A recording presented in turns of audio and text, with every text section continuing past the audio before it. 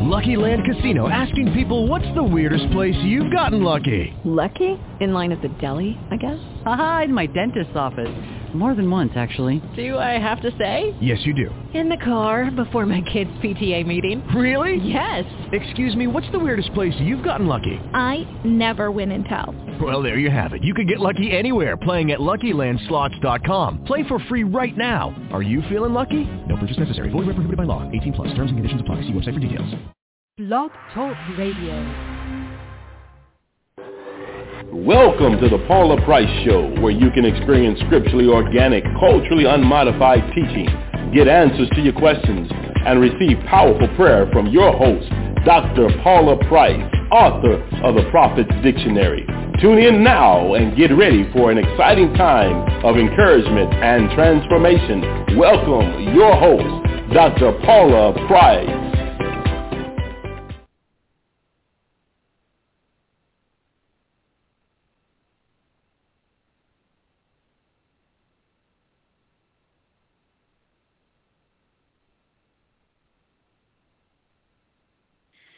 Then you usually shift postures when you're coming against an enemy. Even versus a rival, although rivals, can rival you in something. Okay, this is our rival, this is our opposition. But when we start shifting into thinking about what is our enemy, who is our enemy, well, then you take what? You take the approach to destroy, not to negotiate. You don't negotiate with enemies. Well, sometimes you have to, but as far as deliverance, we don't negotiate with devils. You don't negotiate with devils. You don't negotiate, excuse me, you don't negotiate with the enemy of your soul, being Satan. It's for sure. He plays the game of negotiation. He's the one who wants you to compromise, but he really doesn't want you to compromise. Compromise is just the entree. Once you take the entree, it's full ownership. So I know that, the modern language and vernacular is that Jesus is so rigid, serving God is so hard, it's so whatever, and serving the devil and not being that rigid is how everything else is. But you notice that's actually not true. In the beginning, the enemy will come up and say, well, you can go to church on Sunday as long as you're at the club on Friday. Well, you don't have to quit smoking altogether. You don't have to quit drinking altogether. You don't have to quit sexing altogether. You could just, minimize, diminish. But that's the entree, because it's really to get you to take a bite, a piece, having the little pre-meal, and then so you can be consumed and intoxicated with it and ultimately be converted. Because sin owns you. What you serve, you are a slave to. What you worship, you are a slave to, no matter what it is. No matter how people talk about, the rules of this and the dress code of that, there's a dress code for serving Satan. And you know there is, because whenever you look like you're serving the Lord, you get ridiculed by the devil. You get ridiculed by his people. You want to know who's serving whom? By who ridicules you for what? So the more straight-laced you want to be, the more clean you want to be, the more pure you want to be. You want to find out who's unclean? Just clean up. You want to find out who's unclean in the house of the Lord? Just clean your act up. And then you'll find out all of the unclean people in the house, in the kingdom, in the hood. That's where you'll find out who's unclean, by you cleaning up your act.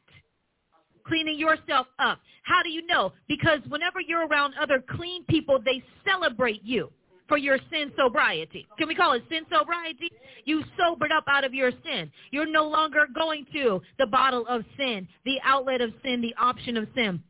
You're no longer doing that. And people who have walked that clean life and they've gotten it, they're like, yes, like an AA group. Nobody's being ridiculed for wanting to be sober in AA. NA. Pick an A. Pick an anonymous group, okay? Nobody's being ridiculed there. Then what do they say? This is a safe place. We won't tell your business. That's why it should be anonymous. As long as you admit you have a problem, we will work that out and respect you for wanting to work that out. In the body of Christ, when somebody starts getting, so what's happening here? Oh, so you think that now all of a sudden you somebody, so you have to dress up. See, these are people who are unclean because the clean messes with them. It convicts them. It annoys them. It bothers them. It angers them. It infuriates them because that's not who they are on the inside. Once you've been clean on the inside, you are driven toward the clean. You're driven toward the righteous. You're driven toward the holy. It's attractive to you. The unclean are attracted to the unclean, or they're attracted to the pure in order to contaminate it. So you'll have your predators stalking all the clean little girls and boys, not because they want to become them, but because they want to consume them. And we have to accept that. In the house of God, there are a lot of people who do not want to be clean, don't want to be holy. This whole soul series is to challenge you to do it yourself, obviously with the help of God, and hey, us too maybe, or wherever you are, to clean yourself out, to treat the enemies of your soul as enemies of your soul, so that your soul won't be destroyed. All of a sudden, when you're, you know when the enemy of your soul is working you and you're not working it, because you deflect. You blame the leaders. You blame the people. You blame your family. You blame your sibling. Why are you always picking? Everybody's always picking. Pick, because you're pickable. Dr. Price used to say that about me. She said, you're so pickable. Now, that was actually in a funny way, like, to joke and things like that. But whenever you're out of order in God and your time is up, come on, how many of us have been in those seasons? You go through your season where God understands you're trying and you don't know any better. And truly, he does. You're trying, you're messing up, and you have grace and mercy and everything, and he covers you. Oh, but when it's your time to be delivered, when it is your time to rock, when it is I'm just going to rock on, and when it is your time, everything you do, somebody has a problem with. Yes, they do. Yes, they do. Why do you drink your coffee like that? Why do you dress like that? How come your shoes are like that? How come your glasses? Now, these are the same glasses you've been wearing for 9 months that all of a sudden everybody has a problem with because God told you not to buy those frames in the first place. And to you, it wasn't a deep issue. I don't know why. It's just glasses, frames. It's just all those things.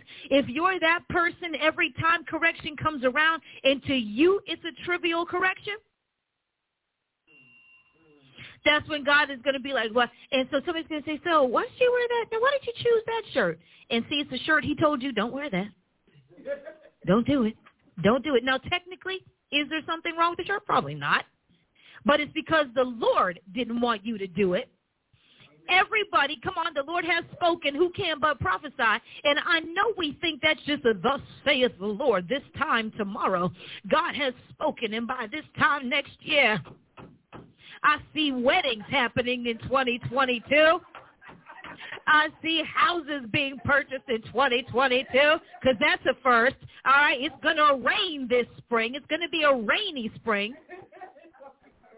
I need you to tell me that on April 21st it's going to pour and there's going to be a tornado warning. And no, because see, even that, you may have looked on somebody's weather channel. I need you to say something that can't be found anywhere but out of the mouth of God.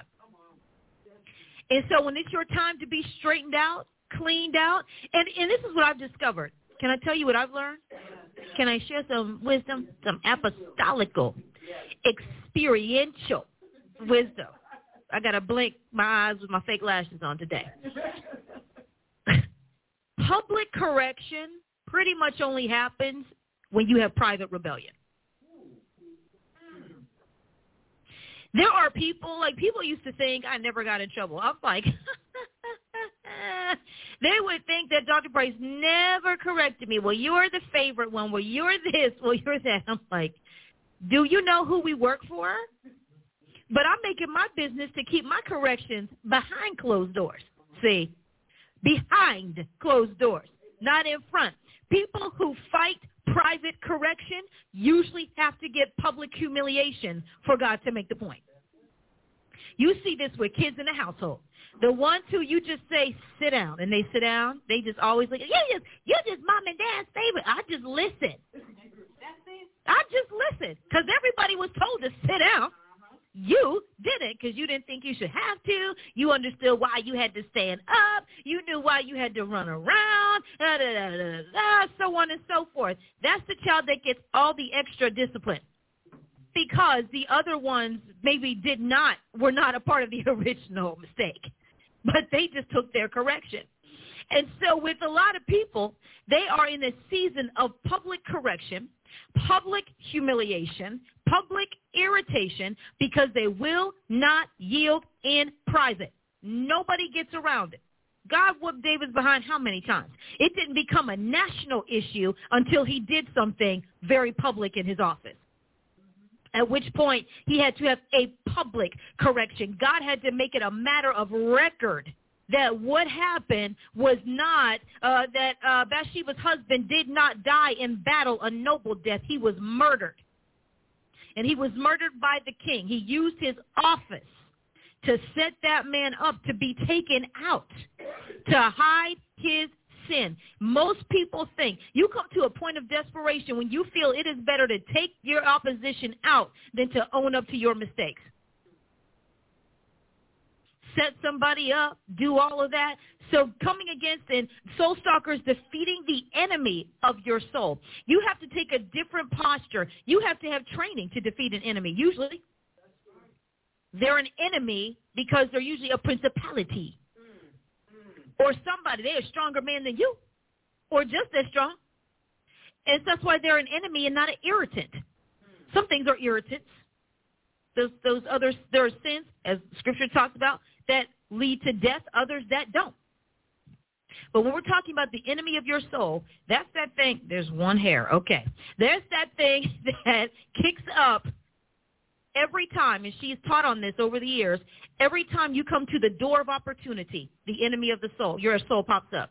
You come to the door of financial breakthrough, the enemy of your soul pops up. God is about to send the right person into your life. Let's just talk about friendship. It doesn't have to be marriage or anything like that. But often the case, he's sending the right people, and up jumps the wrong person, the wrong opportunity. She wrote about false doors and false opportunities. All of a sudden now, everybody wants to throw money at you to stay where you are. You couldn't pay your bills last month because nobody cared. And now that you've decided to serve God with gladness and be obedient, now all of it jumps up to keep you right where you are, only for it to fall apart after you change your mind with the Lord. God does not take kindly to double-minded vows. He doesn't do it. Looking back. Lot's wife looked back. You know why she had to turn to a pillar of salt? He said, I cannot take you into this future. You are going to bring this same trash with you to the next place that we go. She was so upset about having to leave a life of debauchery. The environment, the word, there was so much sin in Sodom, Gomorrah, so much sin, and she liked it. People are comfortable in their sin. Come on, we were until Jesus shined the light on it and wouldn't shut it off. Talk about, I'm not ready yet for Jesus, but when I am, I know where to go. Come on now, somebody. So everybody was there somewhere. I just had to, I know, sis. I know you're right. Eyes half closed. You can't even see straight. You so high. You so drunk. You so whatever. Like, I know, sis. I know. You just keep praying for me. You just keep praying for me. That means you're not interested in leaving your sin. It's taking you out. It's killing you, costing you your job. You miss so many days of work. You're hungover every 5 minutes, but you're not ready to let go of that sin. And so she clearly was not ready not only to not let it go, but would have done everything in her power to bring it in to the new place. And he was like, there's nothing redeemable about this woman. Will you bring it? Come on, you done dropped angels out of the sky. They're literally carrying you out because you're about to miss God on some sin. But hey, listen, therefore by the grace of God go I. We all have to know nobody is above it. Nobody is above it. Nobody. The day you think, I would never, you're done. That's the day that Satan has set the stage for your I would never to one day be, I don't know how I got here. Everybody who gets in trouble says I would never at some point. I would never be an alcoholic. I would never allow myself to go bankrupt gambling. I would never be so stupid that I would date somebody. I would never stay with somebody that's abusive. I would never. Come on, all these people said I would never. Enemy of your soul. Got you bound up so tight. What do they say? Locked up tight like a Samsonite. So locked up, you can't go anywhere. Anywhere. This is why we're working on the soul to heal those deficits. If you have not taken in Price University biblical psychology, anybody in the room take it? I know there's one because she said, my God. There's a couple people who are here. You need to take biblical psychology. You can take it without fully enrolling, right, Dean Gale? Without fully enrolling in the university. You do need to sign up. We need to get your information on the books, but you don't have to go through the full enrollment process that you would to enroll in a degree program. Biblical psychology addresses the soul according to how the Creator made it. She talks about, I almost said episode 1. It feels episodic. Lesson 1, soul tears. No, and what else did she talk about? So the bliss fix. The bliss fix. First of all, folk crying in the first class. So I'm going to talk about Dr. Dean Gale for just a minute here. In the class after class, she just skated out the door. Just polite, very polite, and be out. And one day we were like, what you do? I had to go. Listen, I just had to go and pray. I had to recover. I had to sit. People after class would just walk out of the door. And have to, because the reality of the soul, that class is so powerful. You can put it up there on the lower third, Rachel, if you haven't already. Okay, biblical psychology. I think she might be looking up the link at price.university. You can just put biblical psychology at price.university, and y'all can dig through it and find a class. I'll tell you what, biblical psychology. Now, let me tell you something. Biblical psychology is not a Bible study course. What is it not?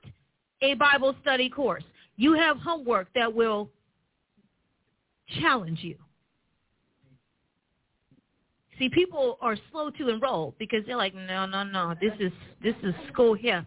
Biblical psychology is a full class, multiple lectures in the week, multiple homework assignments. So don't do it if you think it's going to be a fly-by-night, I'm just going to catch information. But if you're serious about your deliverance, if you are a psychologist, psychiatrist, any otherologist, or anything dealing with people, if you are a leader in ministry, you need to get yourself cleaned up before you impart something crazy into other people. Sometimes you passing devils around thinking you're casting them out.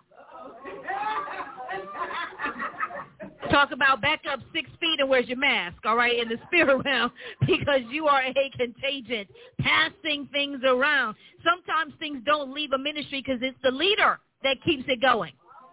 It's the leader that keeps seeding that mess. It's the leader that keeps it rolling through the people, and it keeps bearing fruit in the same kind of seasons because it's at the top. If you're in leadership, you need to take biblical psychology. We are touching people's lives. We're imparting into their souls. We're imparting into who they are, and we have got to be clean. We as a vessel, as an instrument. Now, we see in medicine, we don't want dirty. You come on now, what's the dirty scalpel? I just wiped it off before your surgery. We're talking about you just wiped it off. I need to, did you scrub yourself up to your elbows? I mean, I hit some hand sanitizer on the outside of the OR, so I'm good. I got it in between my hands. What? I need you to scrub till you bleed. You are about to, this is my life that's in your hands. And over the years and centuries of medicine, they had determined what? That it was the doctors that were passing infection from patient to patient. It was the utensil. It was the tools. This is how we got to, how did they discover all the sanitization processes? Because people were getting sick and dying. So wiping your hands off. So take biblical, listen here, I'm telling the gospel truth, the gospel truth. The gospel truth in I think it's chapter 1 of 3D. Dr. Price talks about the different types of truths. Well, this is the gospel truth on this here. You need to enroll in biblical psychology. You need to download Soul Stalkers, Defeating the Enemy of Your Soul, and act like you have an enemy and not just a frenemy. You know, I just kick it with my frenemy, Soul Stalker. Mm-hmm. And devils want to be the friend of you. They certainly do. They're going to be the friend that you don't see as an enemy. That's right. Bless the Lord. He is holy. Yes. I'm excited about today. Are you just all on fire and carrying on? Fire! I mean, I think that apostleship is growing up in you. I think so. Somebody turned up a flame. Well, you know, it doesn't really start kicking until you're about 3-4 years in it, because you got to get to the toddler stage where you can walk around and explore stuff. I agree. Because in the beginning, it's like, what just happened to me? Yes. Like, yes. Who am I? What am I? How am I? Why am I? Oh my. Where am I? Oh my. What happened? Oh my. Woo. My mind. But, you know, appreciate it. One of the things that we don't realize about the fivefold, so because I'm a proponent of the threefold, is the entire package, just reading it in 1 Corinthians 12. Right. 28. The fivefold is what it dispenses to the people, because the threefold is about the whole complement. You know, first apostles, secondarily prophets, thirdly teachers. After that, right. After. I like after. After is my friend. After. That's because after says sequence. Yes. It says condition. On the condition of 1, 2, and 3. After that, when those conditions are met, miracles. No. After that, miracles. Miracles are first, Dr. Price. No, the miracles. I want to say this because, you know, I'm talking about the difference between the custodial miracles that God has just in the body. You know, it's kind of like our government has certain things that are just there for anybody. You don't have to do anything for them. You just appropriate them, and they are yours. I'm talking about the miracles that God uses the same way that nations use their medical staff, the same way that nations use their governmental staff, their judicial staff. So those are occupational dispensations. Come on. To support that. So if you look at it, so it says after that, see, I'm saying this just looking at you. After that, miracles. And then gifts of healing. See, God has a sequence, and the church hates sequences because we like randomizing. Oh, come on. The church likes randomizing. Come on. You know, and they like, you know, cherry picking. I like this, but I don't want that. Well, if you can do it, I can do it. Well, nobody can really validate a miracle but the people who are the overseers or superintendents of that dispensation. Because Jesus says, I do cures. Right. He gave, in Matthew 10, his apostles the authority over all devils. Yes. All means all. I keep saying all is the biggest three-letter word, little word in the English language. And so, he said after that, miracles. Isn't that something? And then I want to look at that because I want you to see sequence. We don't do sequence in the Bible. And I know you all like to say that, well, you know, the Bible written by men, and so was your paycheck, so was your card, that card that you got. Humans did that. Angels did not come down and punch your card. They did not. Humans did. So either we're going to do it all together or not at all. So we have, I like this, 1 Corinthians 12:27. I want you to see the difference because this is very important. This is where you're stuck. See, these are the constitutional and institutional offices. Ephesians 4:11 is instrumental. You are the body of Christ and members in particular. Now, us particular is kind of like a filler term. Not with them. Particular meant particles. It meant parts of. Each one of us being a part of. And God has set some in the church. Now, understand, not all apostles are supposed to be set in the church. He's pulling them from kingdom, and he's pulling some from kingdom to make them ecclesial. See, if we ever just use our common sense. So he said God has said some. He did not say God has said all, because the apostles must cover the entire spectrum of the kingdom. So God has said some in the church. First, apostles. Secondarily, prophets. Thirdly, teachers. After that, I like after. I'm going to keep on cutting up on after, because you need to understand that these are institutional, constitutional authorities and powers and potencies. All right? After that, miracles. Then, see, we got after, and then, and we have then. See, after. 1, 2, 3, 4 miracles. Isn't that powerful? Then 5, gifts of healing. Obviously, healing and miracles are not necessarily synonyms. So there must be different dispensations. And then, now that we have all of this power going on and we've got all of these officials in place and whatever, then we got helps. Because now we're needing supporters to work with these other things and to manage, or at very least tend to those other gifts, tend to the miracles, then the gifts of healing, and then helps, and then after that, government. Now you understand that people who are unsubmitted will change the scripture to accommodate the extent of submission they can have. So this is government, not just administration, because that's like saying every administrator is in government or partakers of government.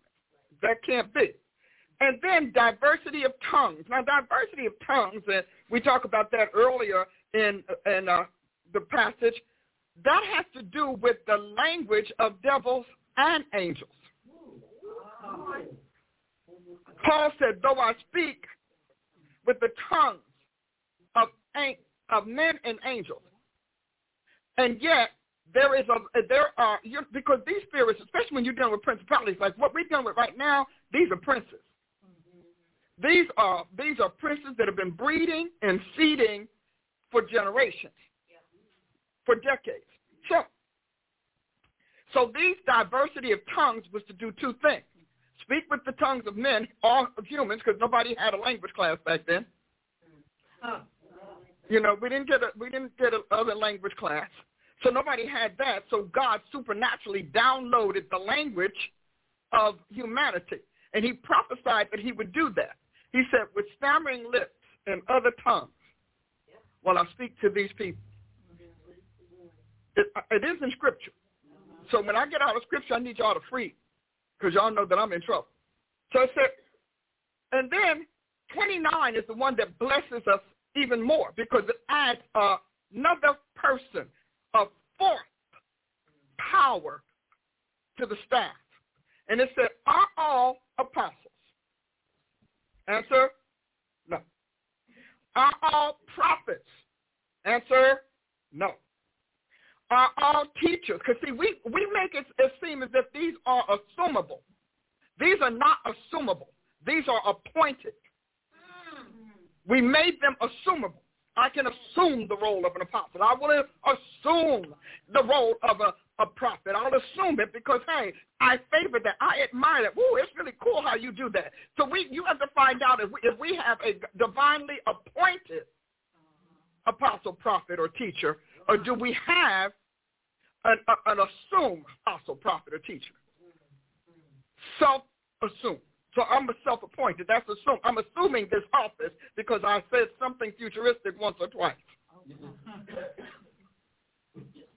Once or twice.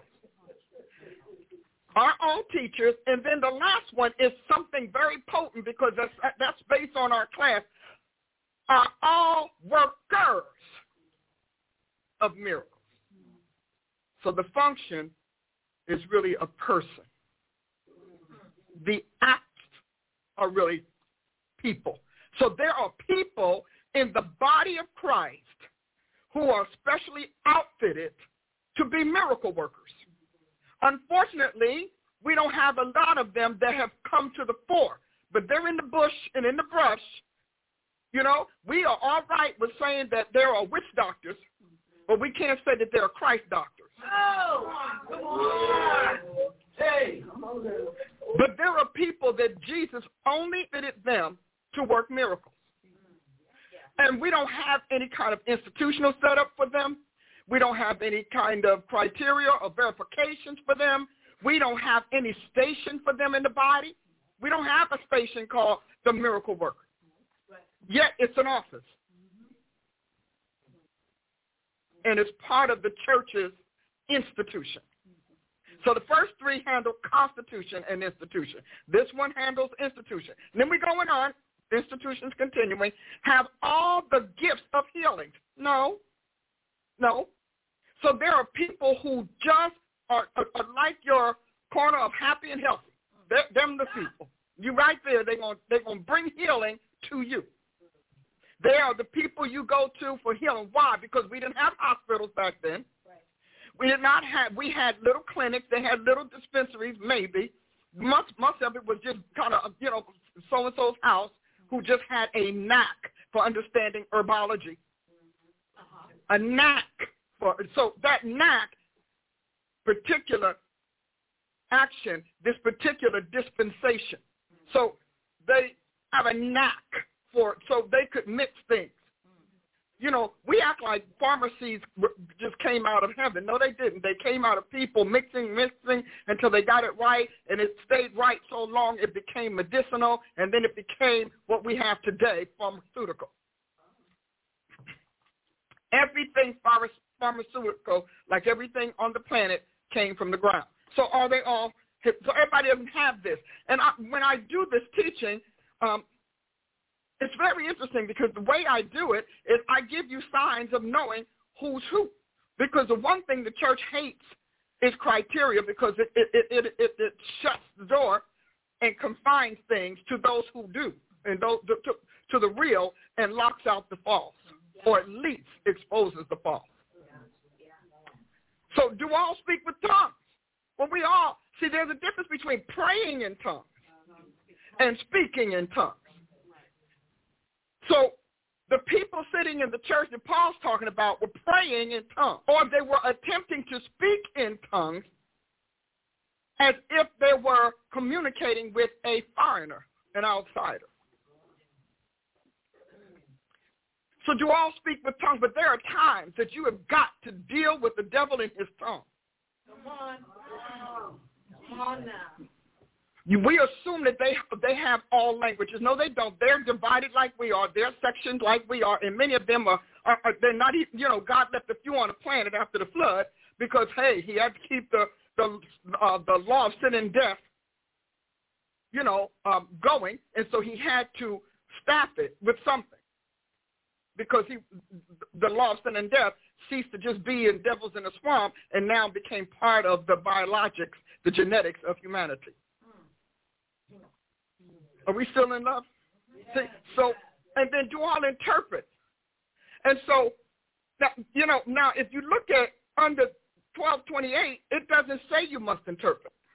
So that means the capacity to interpret is not given to everybody.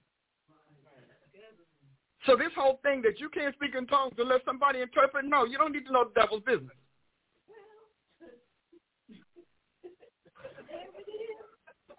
I mean, Jesus had to speak to the deaf. He did. When he brought Lazarus forth, we heard he groaned. He groaned. He dislodged death before he commanded Lazarus to come out. So there are people, and the Bible says that here, Romans says there's groaning that cannot be uttered. And we just kind of messed around with that. No, there are groanings that use the groan for human ears. It uses as a language barrier to breach the language barrier between that rebellious spirit under the 1 Corinthians 12 group, not the Ephesians 4:11 group. So let's go to Ephesians 4:11. Now, I'm not saying none of this is meant to be exclusive because nobody has it all but Jesus. But let's guide you. We want to lead you and guide you. They said the Holy Ghost will lead you and guide you into all truth, and not as signs in the sky and through his wisdom in people. Because wisdom calls apostles and prophets. If you don't get wisdom from them, you understand that they weren't called by wisdom. And what we've not been getting is wisdom. We've got word and works. So our middle W, wisdom, is gone. It's not in the equation. So we are going to go to Ephesians 4, because most times when you hear about the apostles and prophets, people rarely go to 1 Corinthians 12. They don't know why it exists. They can't explain it. It doesn't make sense. But yet it's saying that these three at the top are the full embodiment in some way or another of the entire ecclesial embassy that the Almighty sent to the planet to abide in humanity and to serve his people. You know, we call the ambassador as if they are, independent. No, the ambassador is the embassy. See, we think that there's the ambassador, he works for it. No. Wherever that ambassador goes, that embassy is there, which is why I said I'll never leave you or forsake you, and go and make disciples of all nations. That was an embassy statement that those apostles were now acting as ambassadors, and they were bringing the embassy called the ecclesia from heaven to the nations. We downgraded them to congregations. We did that. Humans did that because they don't want to fight devils. Today, a lot of folks, these pastors don't want to get on board because they're like, I don't want to get in that fight. Well, then get off the staff. Get off the staff. Get out of the office. Go on and be a nice little gift and roam around sharing your thoughts on Jesus Christ. Just go on, be a nice little gift. That's why they keep pushing gift and not official. Because actually, Ephesians 4:11 is given to 1 Corinthians 12:28 and 29. We are supposed to, just like our federal government, lack of a better word, and certainly in a shitty boat. But anyway, our federal government handles the states, and the states handles the cities or the municipalities, however we want to do it. So 1 Corinthians 12:28 is the totality. Everything comes from that because it's the embassy. And embassies are portable and small segments, or what do you call it? Extensions. Thank you, God. Boy, I was kind of getting stuck there. Extensions of the wider nation that sent them. So God sent, if you read it in Hebrews 12, he talks about the church of the firstborn. He talks about heavenly Jerusalem. So the church predates, the ecclesia as the ecclesia of the firstborn predates upon this rock. I'll build my church. Because it existed in heaven. How else could we go back there?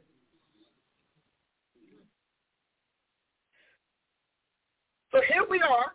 We've got 1 Corinthians 12:28 and Ephesians 4:11 draws from that. Now look at what it says. And he gave some. We still had some, not all.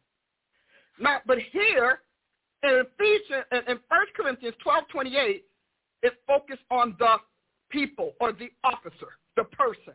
Here is focusing on the bodies that they're assigned to. Okay.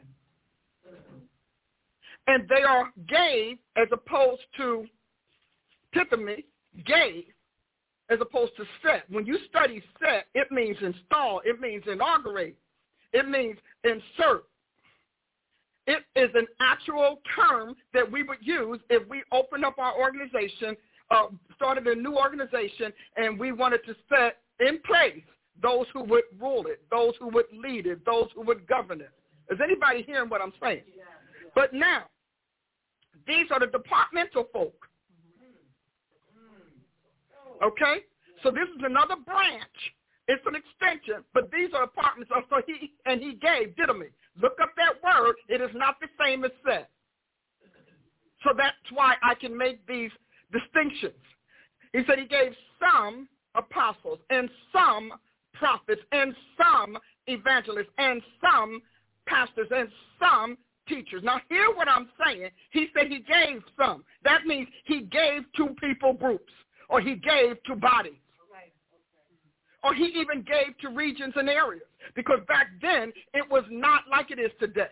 Back then, the calling or the congregation or the body was geographically defined. It wasn't denominationally defined. I just want you to understand that is why the Christians ruled the world, because they owned all that territory. They went into territories and converted whole cities, like this city used to be. Right.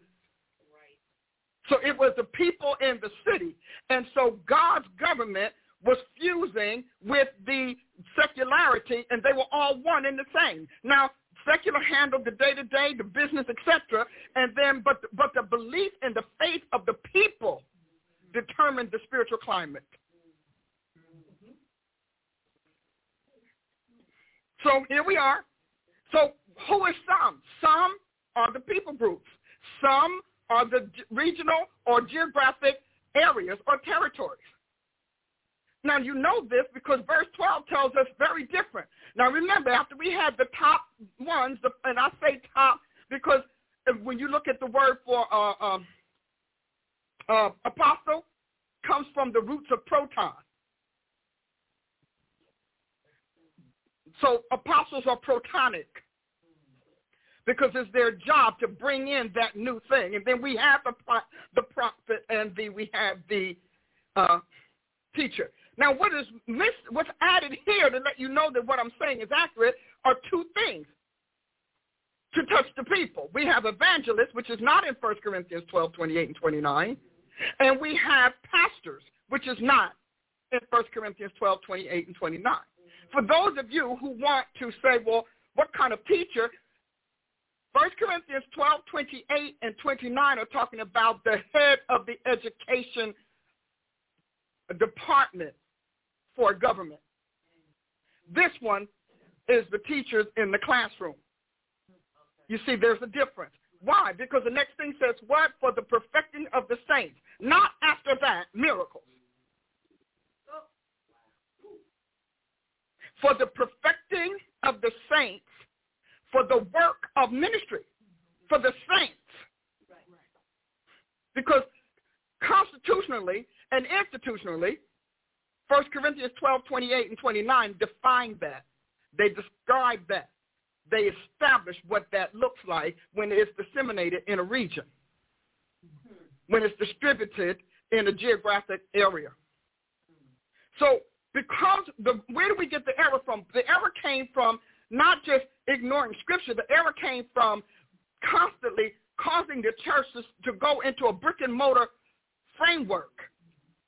And the brick and mortar part began to segment the saints by congregations instead of geography,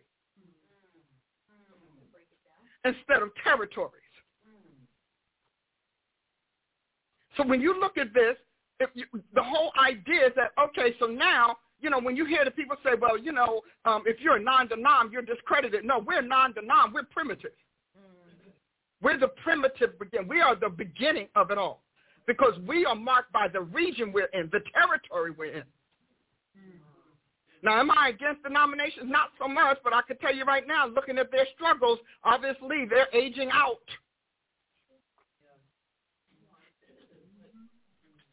Because, see, the dark world right now only knows the church is evangelical or Catholic or in Protestant. And under Protestantism, we only have evangelicalism. That is not so.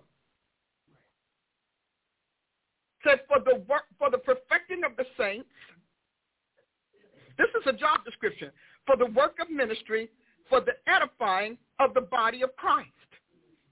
See, it's very different. So the body of Christ, people, that's populations.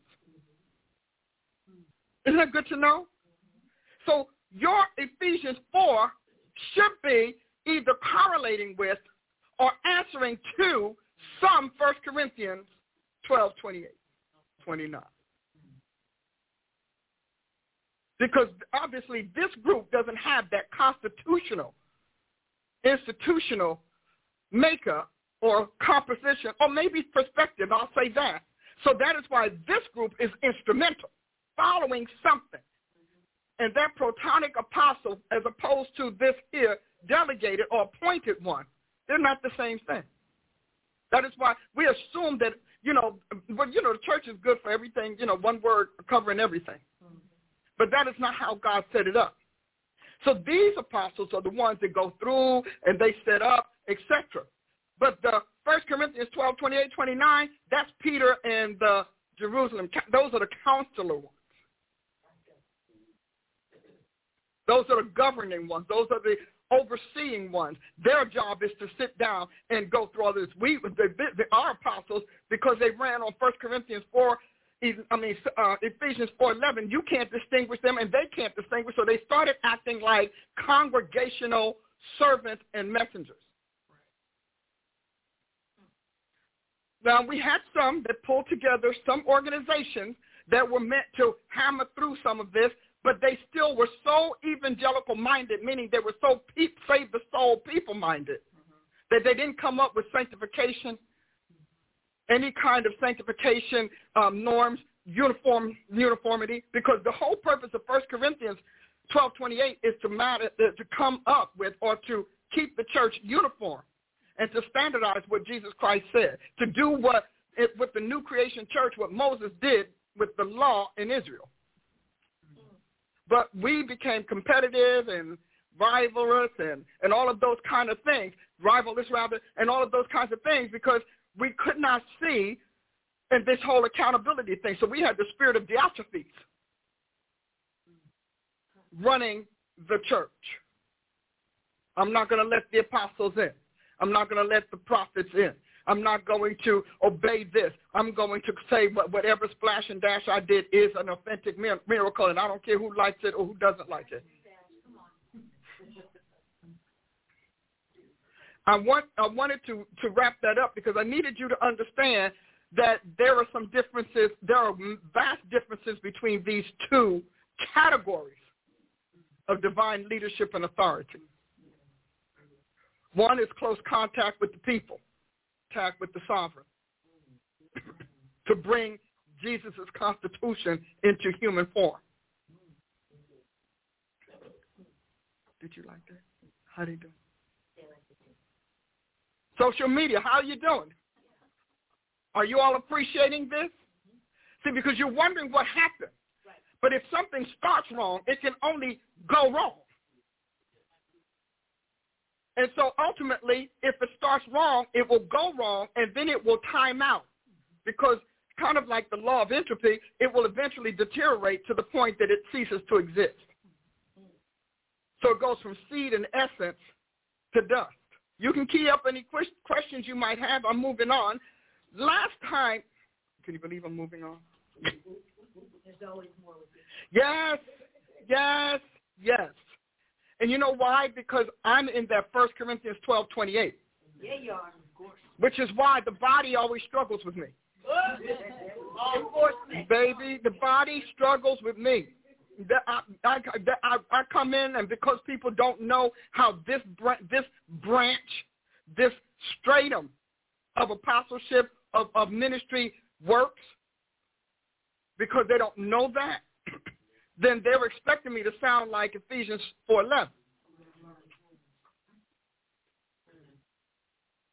I think this is important, too, how when you assess, commission, and ordain apostles and prophets, you have different grades of apostle or prophet that they are, and phases of it. And so with the assessment process, should I just slide over? I'll just slide over. Oh, come on, because she took it like she tried to get it, right? How you doing, Dr. Price? I'm good. What are you doing, Apostle Ashley? You're anointed. All right. and appointed, and not self-appointed. Yeah. I didn't assume. You did not. With the commissioning and ordination process, we have different grades and phases of which we are assessed. So everyone who wears the title is actually not at the same level. Let's just talk about military. Somebody can be a general, 1 star, 2 star, 3, You have to take a closer look to see of which dimension and rank somebody is even within that office. And so we have discovered, she did this because of the biblical continuum precedent that is in Scripture. Not every prophet is the same caliber. Not every apostle was the same caliber. Some were named just so that the word of the Lord could be fulfilled. Yeah. And that's all. The honorable mention. I'm going to honorably mention. And then there were those who actually made impact and still. And so with that, it's grades 1 through 5. Yes, we have grades 1 through 5, and then we have phases. What are the phases, Angela? The phases are also 1 through 5. 1 through 4 in the phase. Because I think the phases will address where you are in your grade. Just awakening. What is that like? Just they're before the grade. Oh, okay, right. You go through the phases, and then look, you have to go through the phases before you get to the grades. And some people just phasing around and never really get into the grade. And I just wanted to say that because when you were talking about what makes you different, and a lot of times when we're assessing and people are struggling with the reality of where they are not, we like having you, grade 5. Grade 5. And to say, so since we have a grade 5 model of an apostle, prophet, use all inside, you think you are really close to that. Oh, no, okay. Your score says that, though. And so, or those who are climbing up. Well, I'm glad you brought that up because she unhooked something. I did it. Hook me. Amen. Well, something was gone. But anyway, God is good. But let me say this. You have to understand that despite what you've been told, the random mob mentality of ministry that we've had is not from heaven. And we've had that mob thing. But when you talk about that mob nomadic rustic mentality, where we're always acting like we're the field people, and we're all nomads. And even with that, Moses was sent down to offset that, to destroy the mob mentality. We just choose who we want. We follow who we like. We can assume our positions, and we will attract that which is gullible enough to come to us with no criteria for no reason other than they feel good. See, that's what we have. We have mob ministry right now, and we've had it for some time. No, because with the mob, you don't know what that leader is doing. You don't know whether you're right, whether you're wrong. You don't know if this is the time that they have a good day, that this is the time they had a bad day. Many of you are victimized of that randomized mob ministry. Everything is randomized. Today, this is the rule. Tomorrow, there's something else. And how many times? The rule is as I say it. If you're going to stay in my church, this is it. That's a mob ministry message. Because they don't care about the righteousness of God. They don't care about God's purpose and destiny in your soul. They don't care about why you're in the planet. They only care about the fact that you flesh out their calling.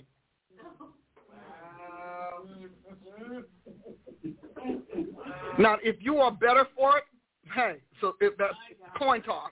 And if you're not better for it, hey, go to where you belong.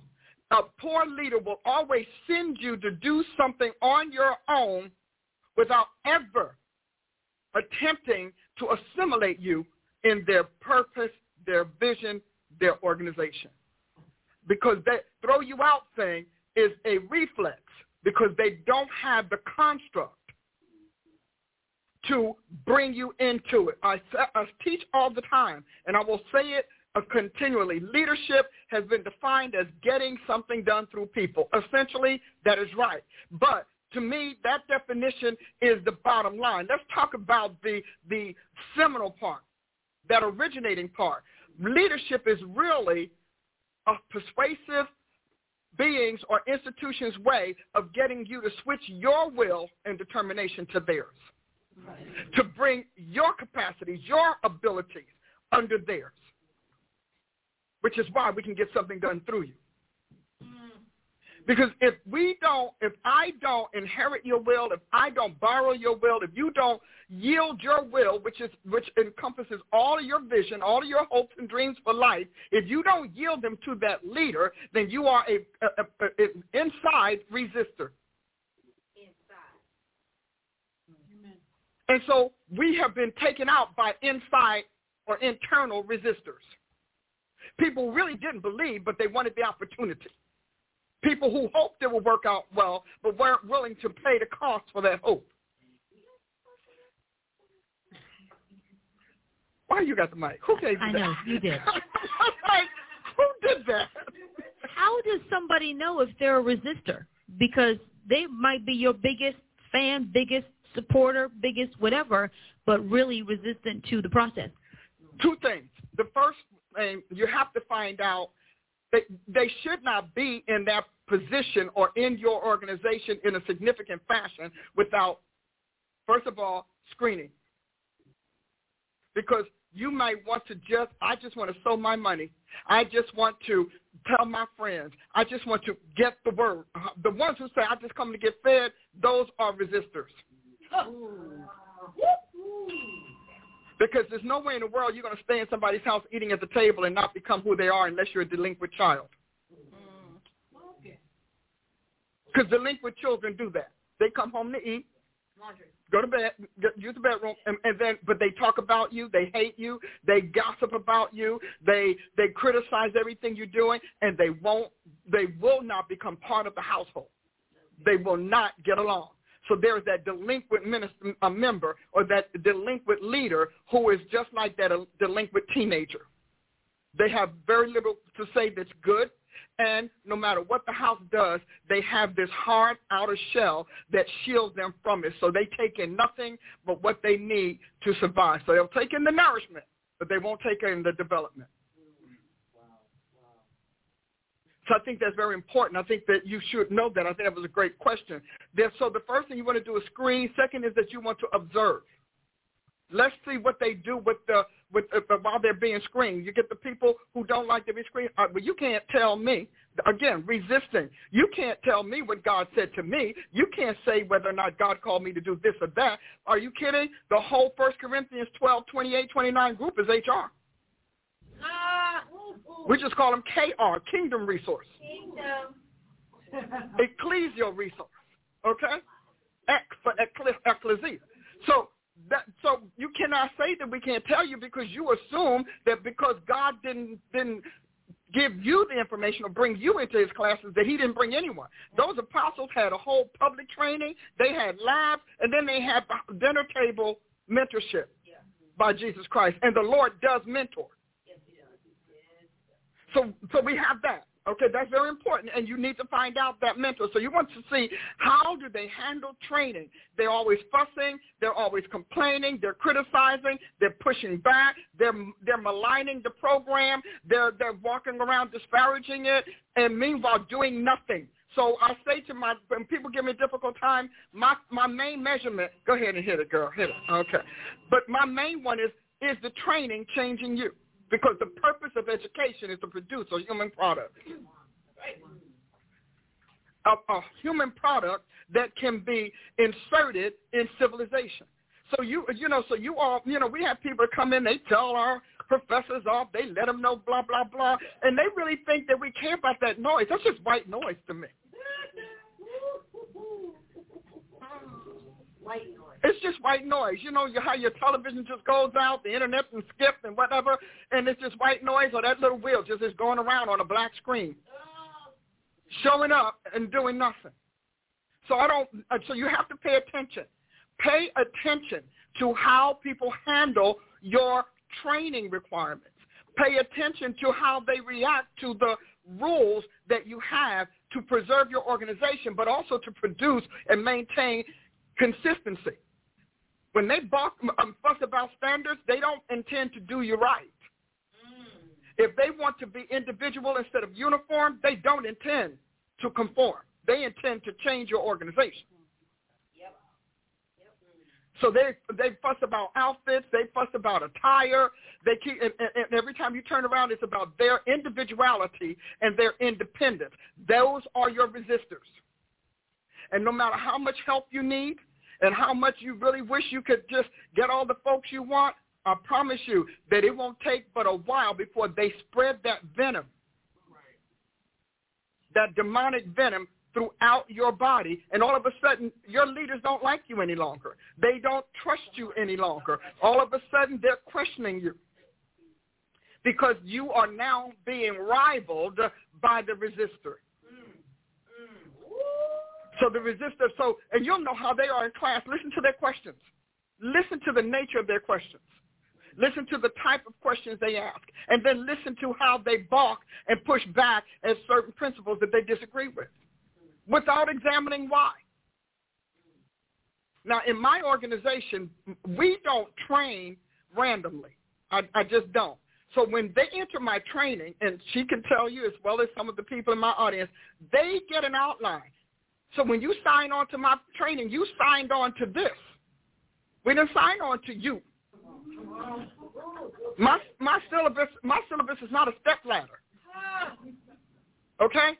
And so you didn't sign. So when you enrolled in our school, we have all sorts of agreements because God operates on covenant. And he can't judge you if I don't establish terms of covenant. So a lot of you want God to fix it, but he has nothing to work with because you've never laid out criteria. You've never laid out your systems. You've never laid out the syllabus. You've never told people what the goals are. And when people come to me, well, we don't know what to do. I'm like, well, I already know. You're not reading. Anything. Because, everybody in my whole organization and those who've been through my programs know I don't make you learn from me in the blind. Because I'm measuring you to see if I'm producing the fruit Jesus needs.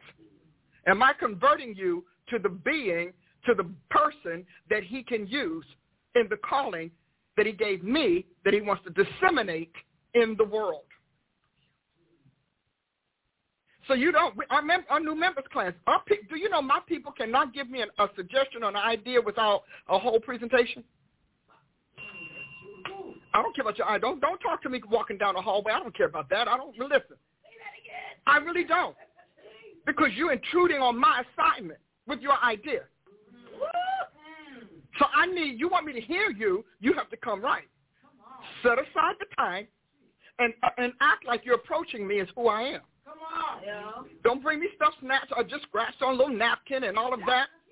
You have to earn the right to intrude in my sphere and my assignment. You have to earn that because I don't, no.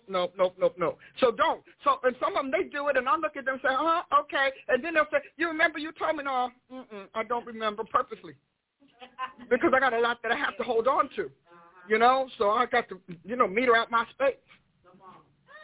So if you want God to correct your leadership, you need to give him something that he can correct it by. There has to be a contrast. There has to be comparison. This is the criteria. This is your conduct. These are the goals, and this is your regard or disregard for them. Or this is your agreement with those goals. When I look at your papers and I read papers and all of that, I'm not looking for your creativity. I don't really care about your innovation. Right. Unless it fits and you are really kind of enhancing the curriculum. I'm looking for this is what we told you this class is about. Right. And I have it. Do I not write it? What this class is about. What you will get from this class. I have a book. Where's my somewhere? I have a book that I say the same thing. Assessing your prophetic self. Everyone, because I have to get it right. So every part that opens up, you don't have to read it in the blind. What you get. We give you all of this. I got to find the page because good and well you always want to get the page you don't need. Yeah. Okay? And so and everything has lists so you can understand. And which is what Jesus said. He said, but, we told you everything. So don't act like I didn't tell you. So here we go. We have here chapter 5 goal. It's under the heading, if anybody has a book, page 136, but the first one does it. So let's just go to the first one, just so you can understand that I don't educate in the blind. I have to do that to keep myself from rambling because apostles and prophets can talk too much. And they ramble, and you can they lose their place, which is why they fall into prophesying. Because they don't remember what they were doing. But let me fall back on what I do know. Okay? You know? No. And so here we have, it's called under Primer, Guides and Gains. Number 1, Chapter 1 goal. This chapter will give you a greater appreciation of the prophets and your future in it. It will enable you to better understand its value to you, to God, and to his kingdom. Chapter 1 objectives. We have objectives, and we list them out. Chapter 1 scripture guides. They're listed out. Preparing yourself for your primer training. All of this is in every chapter. And so my curricula is the same thing. You teachers, you cannot jump over that. I want you to spend time.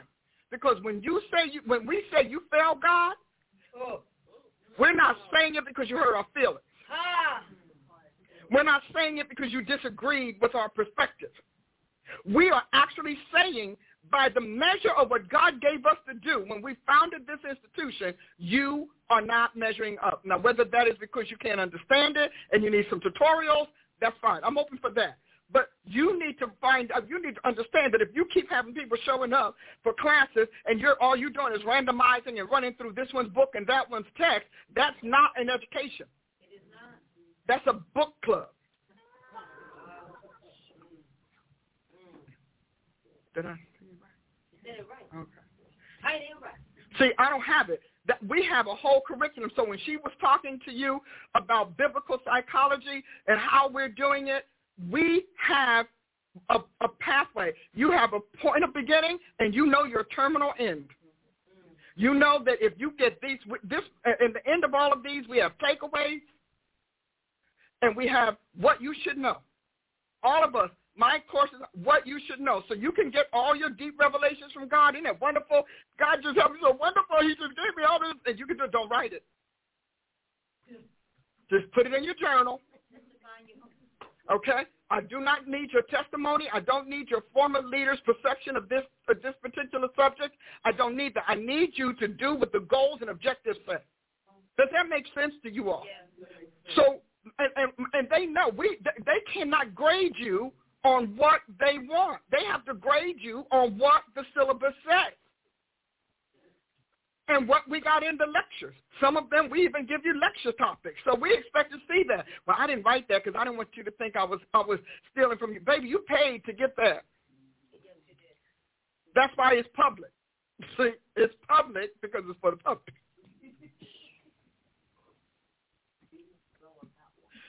So when you know, because we get people, you all give us papers. I said, but we realized, is that what we said? Well, no, but when I was studying, the Lord gave me, the Lord is going to give you devotionally what he wants to give you. You need to know the difference between what he's giving you devotionally and what he's giving you academically. Yes. And they don't always correlate. We expect you to go through that syllabus, and we expect you to study it so you can recognize the terminologies or whatever. We even give you terminology. You don't have to make it up. Why? Because we don't set you up we set you up to win. And so many of you all, you're frustrated with your church Bible studies because you really thought it was going to study the Bible.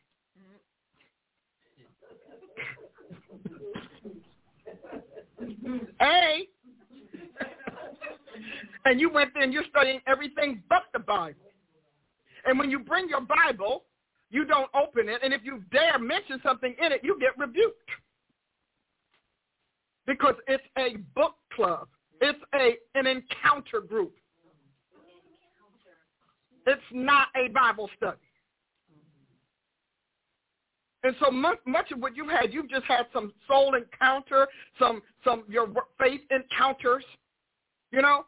But you did not walk away knowing any more about the Bible than you did when you went in. And after 10, 12 years, you still haven't gotten to the Bible. You get the quotes. They give you little slivers.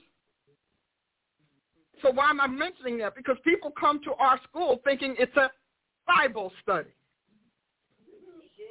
So when we have other themes and other subjects, they're like, but I thought we were studying the Bible. All of it is Bible. All of it is Bible.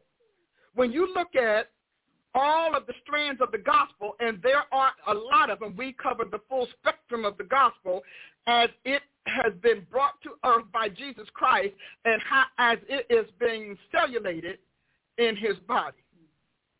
So no, you're not going to come here and argue about, well, I'm sorry, that's worldly. Baby, you just left television that was worldly. Come on, stop being a hypocrite. You go to your friend's house, you go to your everything, you tolerate worldliness everywhere but where we need to defeat the world. I'm being all right. All right. So then the next thing, you want to make sure that you watch how they handle correction and if it speaks to them. If the first response is deflection, you got a problem. Now, that doesn't mean it can't be corrected. Don't get that in your mind. Deflection is a major flag about the character and the malleability, the yielding of that person. When they go from deflection to defense and from defense to offense,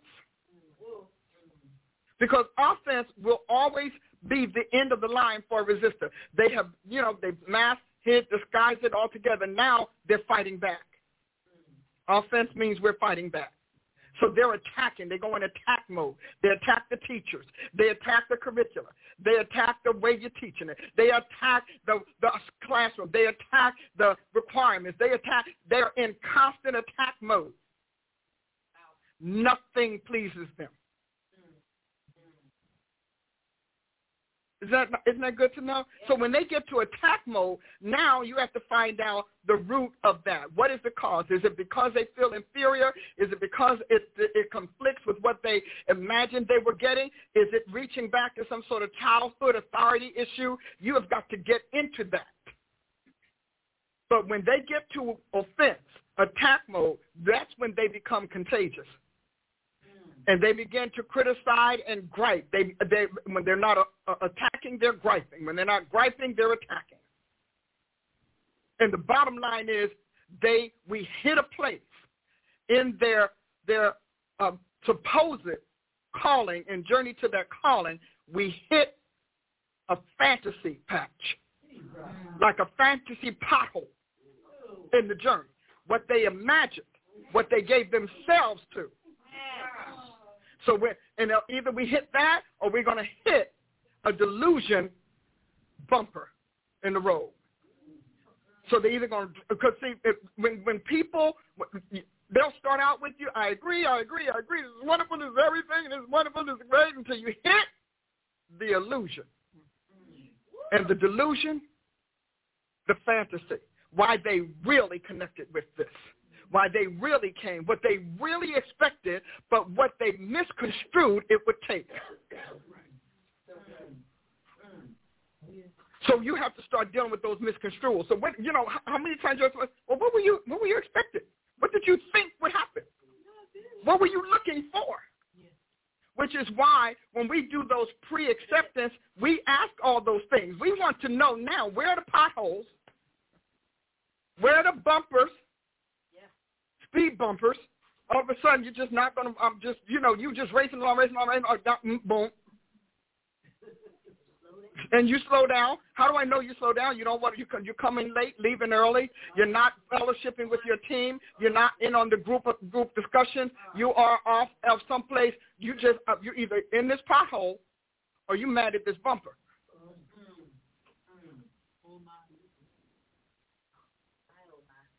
So we have to deal with that, because that offense part is where they begin to attack, but ultimately dismantle the faith of those around them. First they infect it, and then they disintegrate it. And all of a sudden, yeah, you're right. Why? Yeah, because I did. I thought about that, and the gullible will buy into it because they really are sitting on the fence on how much they want to do it. Oh, yeah. Come on. So they're fence straddling, and so all of the fence straddlers and then all of the undercover gripers, in other words, they don't gripe to the group. They go home, and their family can't get enough of hearing it. They don't stop. They just yap, yap, yap, yap, whine, yap, yap, yap, yap, yap, yap, yap. And the family would say, how much are we going to say? How long are we going to hear this? What are you going to do about it? So those are the undercover gripers. And they're the ones that poison their families against what they have enrolled in just on their word and their say-so, and the family's assuming that they're genuine, right, and assuming that they are right and not emotionally resentful. See, because we always have to run up against that emotional resentment. And emotional resentment will cause all that you say to be wrapped in emotional dishonesty. So you're telling the story from your point of view. And no matter what we teach you, that dishonesty hasn't been dealt with. So it keeps eroding everything we teach, and it keeps you constantly fuming and seething beneath the surface. I got a life. That's the and imagine them in the spirit looking like this, closed off to everything. I've got a life. You don't understand. I don't want to do it. Why'd you come? Question. It's not your life is not the issue, because you supposedly resolved that when you enrolled, when you signed up and signed on. Supposedly you resolved that. Now we need to alter this because you refuse to change. See, because this is an arm wrestle. Are you going to change to become what God says he needs of you, or why he put you on the planet, or are you going to pummel our organization until we surrender to you, an individual? That's never going to happen. That's why people don't want me to counsel them. You know, I let my team counsel. my team is nicer. Because see, I have a laser view. I've been at this thing a very long time, and I'm very good at reading souls. And I'm good at taking your word and using it as a scope to tell a lens in your soul. So something happens. Sometimes people meet new friends. Sometimes people go to some event and they decide that that's a lot more fun. But if you came to us for fun, then you're operating on fantasy. Because success in life is not fun.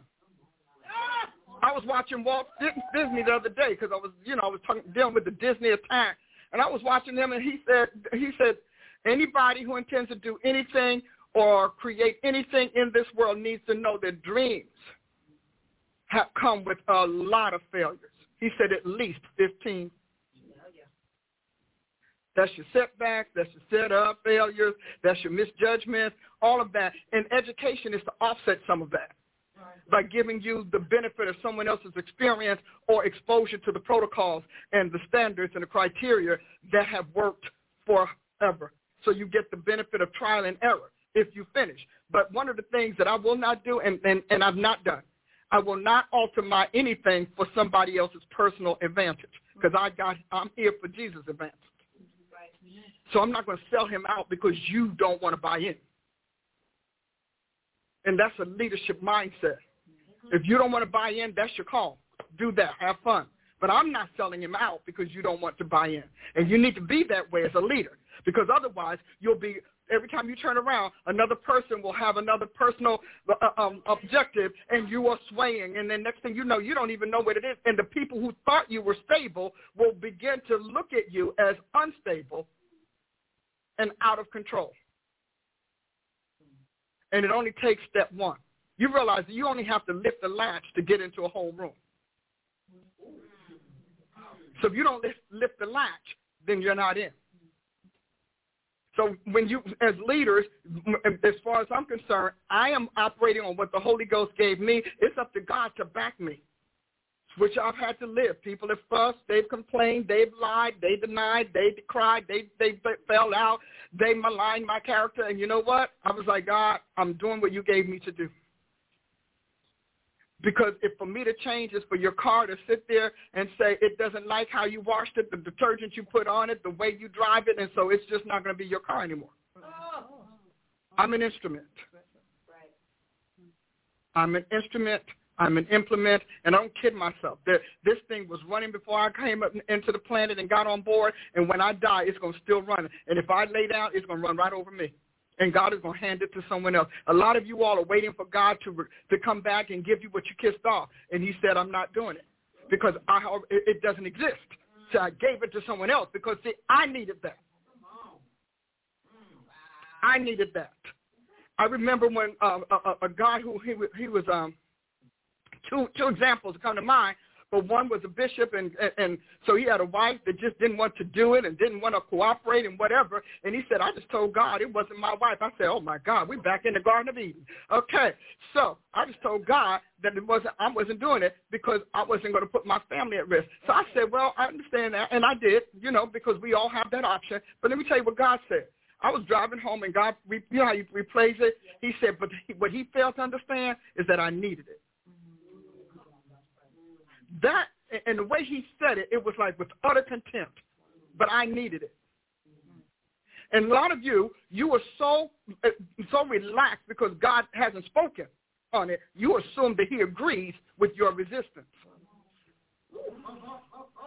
But Scripture said, but God moved on. The Lord moved on. So what you want God to give you because you blew it, it's gone because they had to give it to someone else because he needed it. You want to gavel, babe? I'm going to let you gavel today. Here you go. Don't keep it.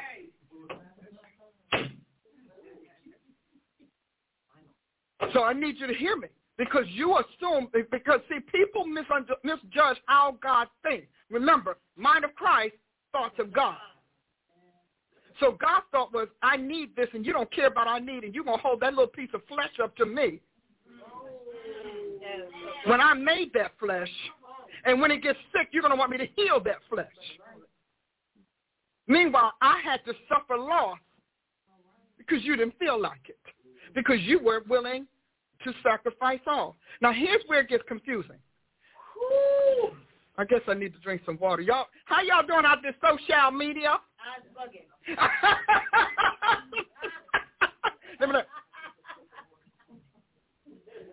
Jesus. So I want you to hear this because you need to recognize just because you told God off doesn't mean God let you off. It's just that what you did was not worthy of your death, but it was worthy of your shelf. So that's when you have to keep figuring out what you're going to do. God stops talking to you about it. Because the reason you were talking was because God had something for you to do that he needed you to do, and he was leading you and guiding you along the way, giving you instructions and opportunities. When you told him, I'm in a company that you quit to continue to bring you in on his business.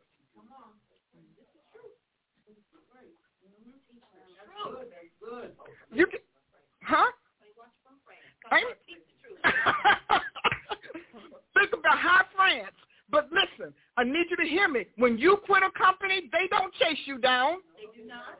They don't even hold your position open. They go and get someone else. Humanity didn't come up with that. Heaven did. When that chariot cut up, God didn't say, oops, we're in trouble. Let's go beg him to come back. He didn't. He said, on with the next. That's why heaven is still rolling, and he was in the swamp. So you all, because you're so fantastic. See, that's a fantasy mindset. That's illusory. You think that God is so in love with your choices and so in love with your calling and so in love with your whole life that he is going to sacrifice other souls for yours. He's like, well, go live your life. And he's doing it. Go live your life. I don't care. Go live your life. Such as happen, let it happen. What you pursue, you pursue. But I got to go on because you just let me know my needs mean nothing to you. Some of you, all that mess you got in your life is because you told God his needs didn't matter. Now, I'm going to tell you why that's important. You know? Hit that gavel. I want to hit it. Look at you. Give it. Okay. There you go. Look at that. You have to return it. But I'll tell you why God thinks like that. Because you have to get it. You are one life. We don't give God credit for being the Almighty who has responsibilities, who has duty, who has accountabilities. He said, to which of my creditors would you accuse me? Right. He's got creditors. What are the creditors? All those devils that won y'all in Eden?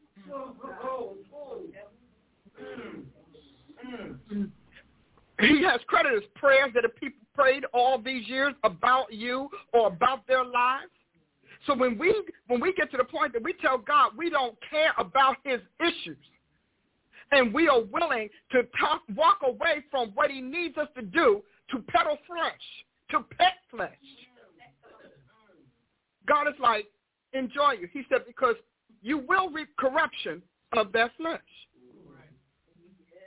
You sow to the flesh, you will of the flesh reap corruption. Now, God is not just saying this because of your situation. He's already enforced it on eons before you. So he can't be hypocritical because you want to be. 1 Corinthians 12. Even though, Julia, I just fell all the way out. With the ambulance. See, those who know their God will be strong. See, you are not strong because you don't know your God. Because either the word is true or the flesh is true. So you don't know your God. You know the preacher's God. You know the doctrine's God. You know the theology's God. You know your denomination's God. But the man Christ Jesus, you don't understand. Mind of Christ, thoughts of God. Jesus can't let God down. And you're okay with it.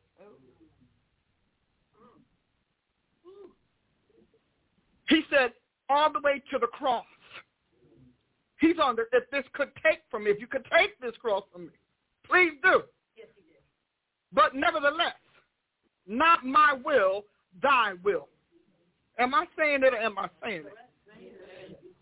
Now, Jesus came to the planet as Messiah, as Redeemer, as Savior, packaged as a prophet. So if a prophet doesn't know God's mind and thoughts, you can rest assured they're going to trade their deity. They're going to start speaking the words of another God. So they may claim the mind of Christ, but they will give you the thoughts of the fallen devils. It's ridiculous. It's ridiculous. When you look at Peter, Peter had problems with Jesus all the time as an apostle. Yes, he did. On again, off again. You're the Messiah, you're not the Messiah. See, we celebrate it, but when you read it, Jesus and Peter had issues. So much so that when Jesus was ready to leave the planet, he said, do you love me more than these? He did. Peter's like, duh. You know, duh. I mean, you Jesus. We've been together for 3 years. I've been traveling with you all this time. I mean, why don't you assume that I love you? Jesus said, no. Let me ask you again. Lovest thou me more than these? Lord, I love you. You know I love you. Why do you keep asking me? Jesus is unmoved by Peter's exasperation over the question. And he says, one more time, lovest thou me more than these? Here's what Peter's final answer was. Lord, you know. Because the Lord knows those that are his.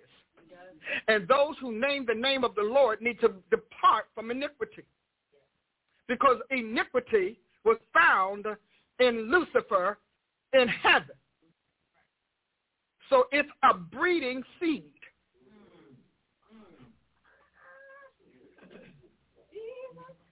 See, this is about you taking control of your soul. So he said, feed my lambs, feed my sheep. Okay? Peter and God always had issues. So Jesus rises from the dead, Holy Ghost comes, Peter sits at the head of the Jerusalem council, and by the time we get to Acts 15, James is at the head. Now, when did what transpired to get Peter off the council as its head? Peter always wanted God to change for him.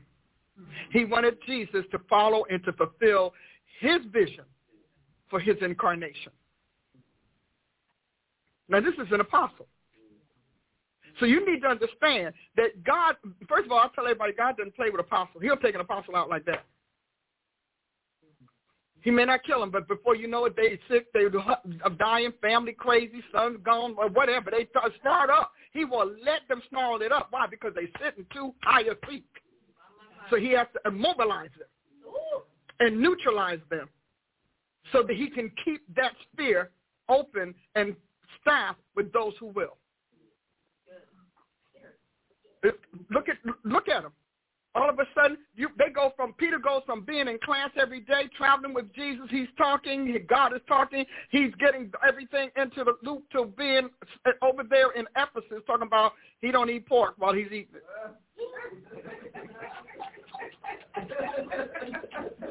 No, I don't eat pork. Lips all greased up with bacon. Mr. Baby, come on here. You know, see, pork chop. That Easter ham.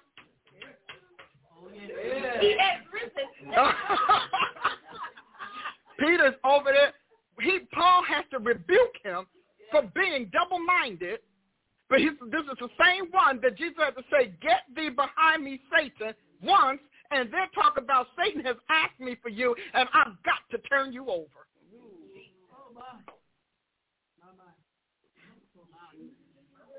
So as we go forward in understanding your people, I'm just giving you situations and I'm giving you examples that you can use to establish criteria. Because, see, the wonderful thing about criteria, if you don't have it, all you have is criticism. People just criticize. And you've got nothing to say that they're right or wrong. And so as we're going forward, so now we've at that point of how they behave in the training, the things that they will respond to, the things that they won't respond to, when they're going to dig their heels in, and I'm just not doing it. See, I'm one of those people, I don't ever argue with folks. I'm like Jesus. I just loose you and let you go. Indeed. Because both of our words are not going to prevail here. All of our words are not going to. I'm going to be the head. I'm going to give the word of the Lord of what he wants, or I'm not. So there are times people are like, I just want to do, no, I won't. I don't deal with hypocritical leaders. I don't deal with hypocritical leadership, and I don't deal with hypocritical sermons. Because I have to fight this flesh way too hard to maintain my integrity. I have to fight and do things. I was like, God. It's so good that he doesn't listen that nobody's in my bedroom at night. Now, Lord, you know. And his words to Peter, lovest thou me more than these? Come on. Do you love me? Because God's word is, if you love me, you will keep my commandments. If you love me, you will do what I say. See, that is hard. A prophet said that. Not an evangelist. Not a pastor. A prophet said that. The prophet who created the institution said that. Yeah.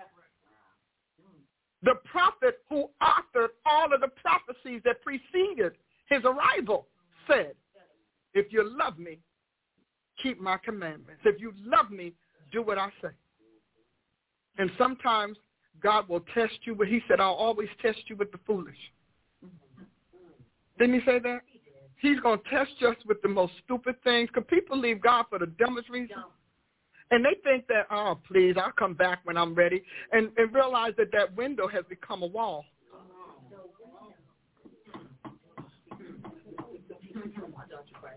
Isn't it kind of like those radar movies and whatever? If you miss that opening, it's a wall. You come back again, it's a wall. But wait a minute, wasn't there a window there? Okay. I knew there was a window there. I got it on my phone. Window here. You look at got all the things around it, but it's a wall. And you know what that wall means? God's put a partition between you and that calling, you and that destiny, you and that assignment. He just put a partition up. He didn't tell you you're fired. He didn't have to. You just can't get back in that way. And don't let him mess around and give you a second chance, because then he's like, oh, okay, I'm not. You're a habitual rebel. Because people habituate their rebellion. And they want God to just, well, God, you don't understand. I love it when they say, well, God, you understand, I got children. God's like, I have children too. I got children, you got children. Well, you don't understand, God, I have family. Yeah, what do you think you are? Ephesians 4, after whom the whole family in heaven and earth is named. We are the family of God. We're the people of God. You want to give God excuses that he's already resolved. I don't care how much they tell you that God believes in family first. Jesus Christ, the author of Scripture, says, who is my mother, my brothers, and my sisters? He who does the will of God. Half of y'all got rebellious family who are not doing God's will, and you really think God is going to understand. He's not doing it. He's not doing it. He's like, are you kidding? Your family hates me. So why am I going to give them any kind of credence? They hate me. Your children hate me. Your husband hates me. Your wife can't stand me. Your mother cusses me out. Your father dogs me. Your brothers drug out and put themselves on all kinds of substances so that they don't have to deal with me. So don't bring that to me. My God. This is the middle W. See? The middle W. Wisdom. For wisdom is the principal thing. So get wisdom. And with all you're getting, get understanding. You need to know thoughts of God, because God doesn't think. He said, my thoughts are not your thoughts. Did he not say that? Does anybody know how that goes? My thoughts are not your thoughts. Neither are my ways your way. Go ahead, prophet. Higher than your thoughts and my ways higher than your ways. So God is like, you want to think of the earth. Are you kidding? Where you're going to end up? Your body is going to the dust. And I want you to hear me, because God is really dealing with this. He said, I'm tired of you bringing me up your families as an excuse for your rebellion. I'm tired of you bringing your children to me as an excuse for your rebellion. If you know I called you. Now, you should get affirmation and confirmation. But if you also took it, he said it literally, it's a curse to put your hand to the gospel plow and then take it back. This is Jesus. This is a man who made people. And he didn't just, his first work is not Adam. His first work is Jesus. His first begotten. So God has been working with humanity and whatever. And see, we have it in our minds that he hasn't dealt with these issues, but he did. He had a cherub. And the cherub, which is pretty high, because the cherub are what he rode on. And he had a cherub who decided he did not like being a cherub any longer. He wanted to be a deity. And he did a campaign and started talking to people about how bad heaven is, about how he could do it better, how I could, okay? I like the word iniquity, and I tend to do things as an author. I tend to do things with words that help me understand them. For example, iniquity. In the middle of the word iniquity is the word quit.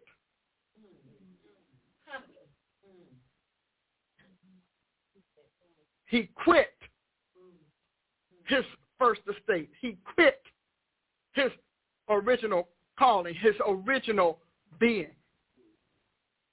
So when you think about, because some of you all are walking around and you're praying to God, and I don't even know where this is coming from, but you're praying to God, and I mean, you're praying.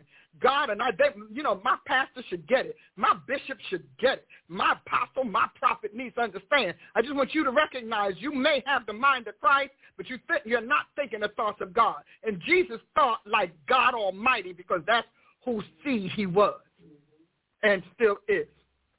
Jesus thinks like God because he's God's gene. I don't know if that hits you, but he's God's gene. So he thinks like his father because he's his father's breed. He's the only breed that 100% is like God Almighty because he is the Godhead. So he doesn't think the way you think. Oh, no, the Lord understands. And then you ever notice when people say the Lord understands? And I want to say, so what does he understand? I need to know. Well, he understands I'm doing the best I can. I said, so if I nailed that and laid that against thoughts and intents of the heart, what intent would he see? Because he knows what you said. But what intent is he reading?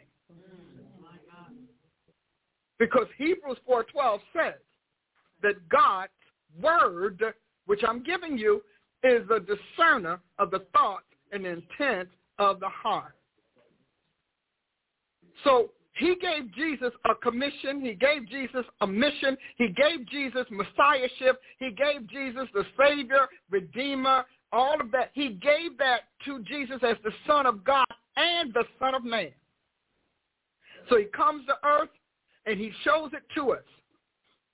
And he shows us how God ordained humans to live and how he ordained and construct to obey him, to serve him, to choose him, to give us the realization that our problems in earth are not what we thought they were. So Jesus shows us to what extent does God want us to sacrifice and submit to him. And God says, how about the cross? How about the grave? How about hell? Because the only way you're going to get into God's side of life is to make it out of hell. And Scripture said we must believe. So I want to show you this because a lot of you all, this earth is so proliferated with devils that you don't realize that if all of us have 2 angels and 2 devils,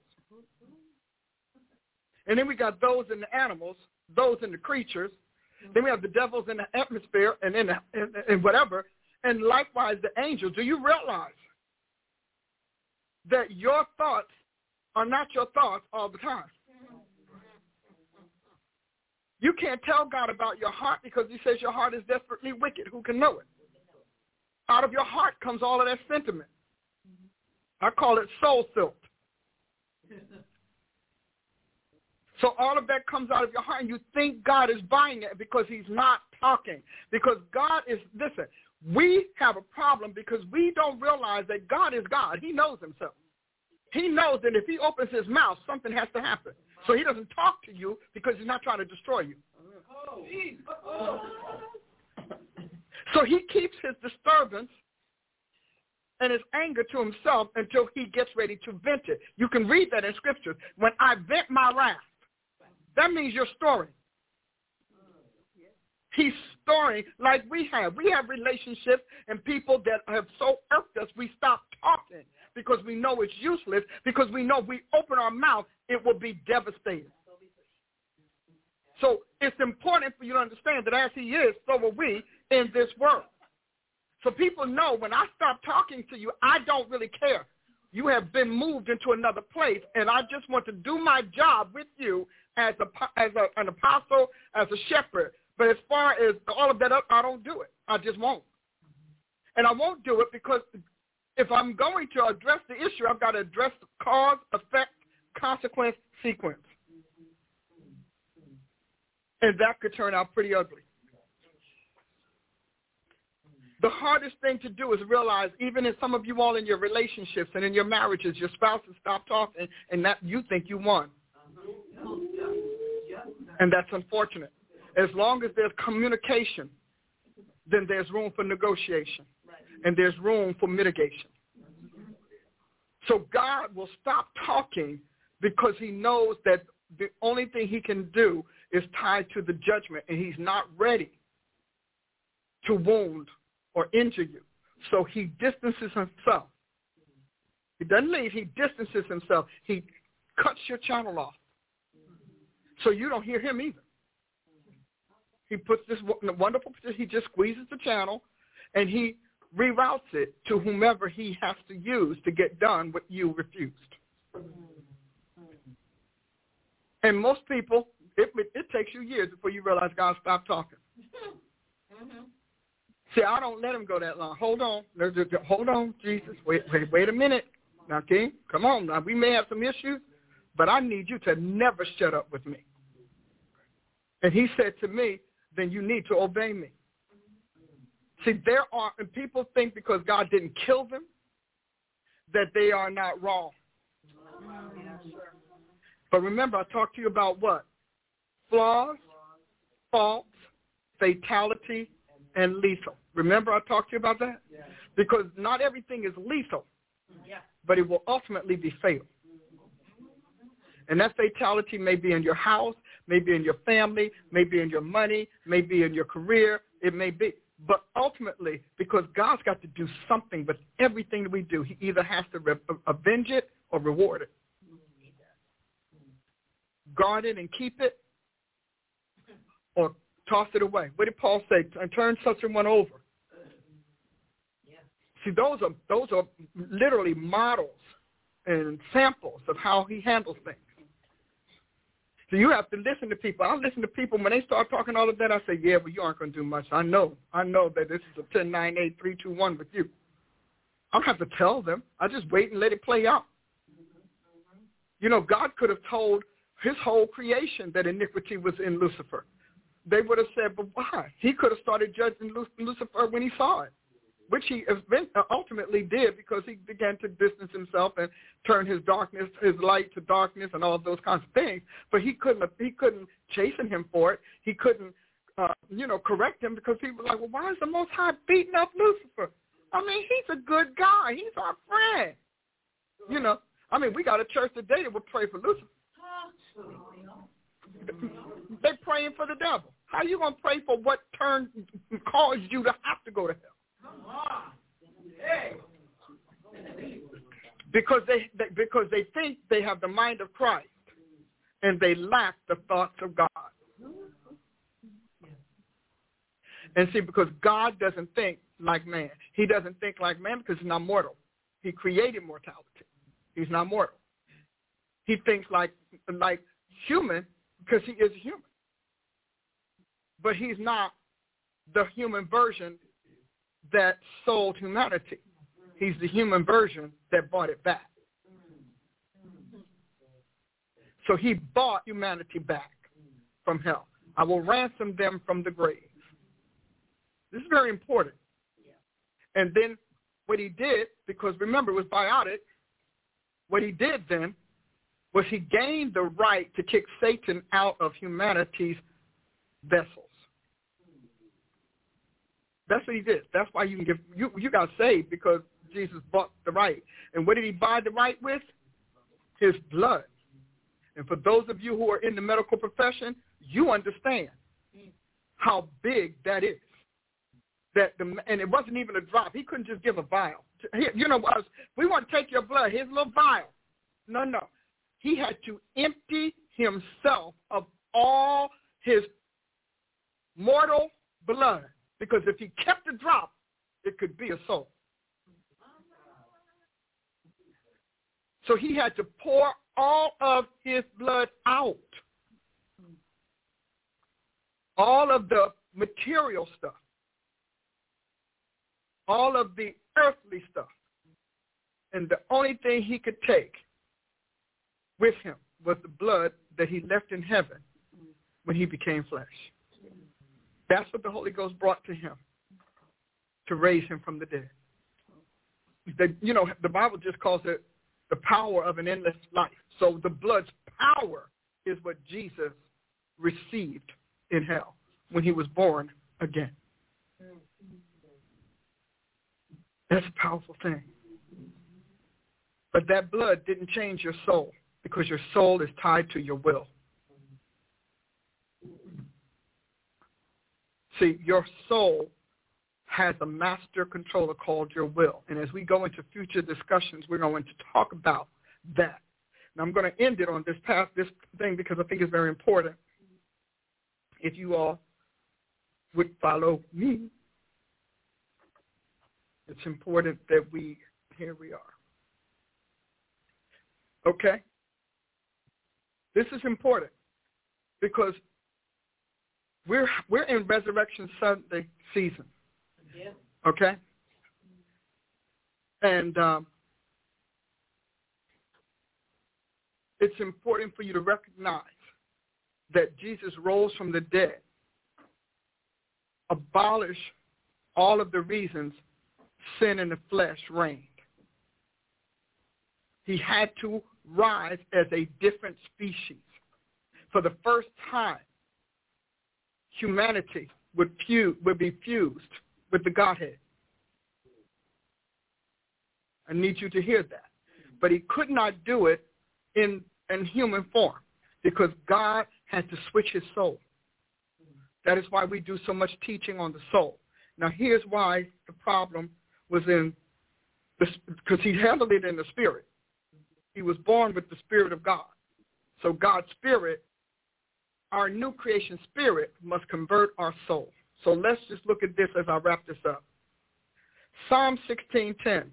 For thou wilt not leave my soul in hell, neither wilt thou suffer thine Holy One to see corruption. Now that's Psalm. He prophesies through David that when he gets to the planet, he will die, and his soul will go to hell because that's the only way for him to get the righteous out of it. He's got to die to pay the ransom. The ransom is the blood of your first begotten son. That's the ransom. So here we are, Acts 2:27, because thou wilt not leave my soul in hell, neither will thou suffer thy Holy One to see corruption. Now, that's Peter's first sermon. He said, now we know our father David is dead, and he's buried, and his bones are with us today.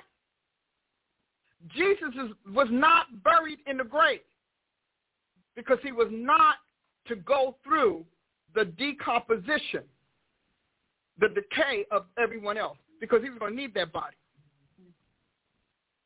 Because, the rule was, from the dirt you came, so there we go.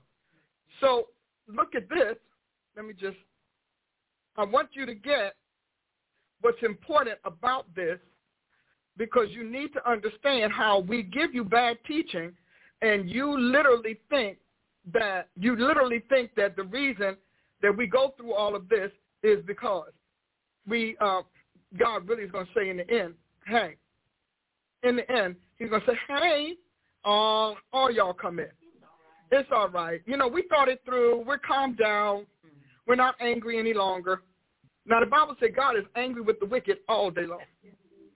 All day. I'm telling you. So the conclusion is Jesus went to hell. Now, if God, I'll keep saying this because it's important that you get it. I hope we can see this. Hold on. Let's see if we can get to the rest of them. So Psalm, he restores my soul. He leads me in the paths of righteousness for what? His name's sake. God does it. That's Psalm 23:3.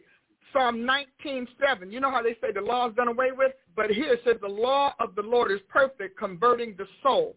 The testimony of the Lord is sure, making wise the simple. Now, why is the law still effective? Because souls are still born dead in sin. And it takes the word of God from that new creation spirit to remove those death codes. 3 John 1:2, beloved, I wish above all things that thou mayest prosper and be in health, even as thy soul prospers. Philippians 2:12, wherefore, my beloved, as ye have always obeyed, not as in my presence only, but now much more in my absence, work out your own salvation with fear and trembling. We are supposed to do it. You know how the people, if God wants me to stop smoking, he'll take it. God's not smoking. Okay? God got two kinds of smoke. The incense prayers of the righteous and the Holy Ghost. That's it. That's what he is. Nothing else. So he's not dying for smoking. You are. And God is like, if you want to kill yourself, slow death, that's fine. I'll be here when you arrive. Okay? Hebrews 10:39. But we are not of them that draw back unto perdition, but of them that believe to the saving of the soul. 1 Peter 2:9, receiving the end of your faith, even the salvation of your soul. Lastly, Jude, and others faith with fear, pulling them out of the fire, hating even the garments spotted by the flesh.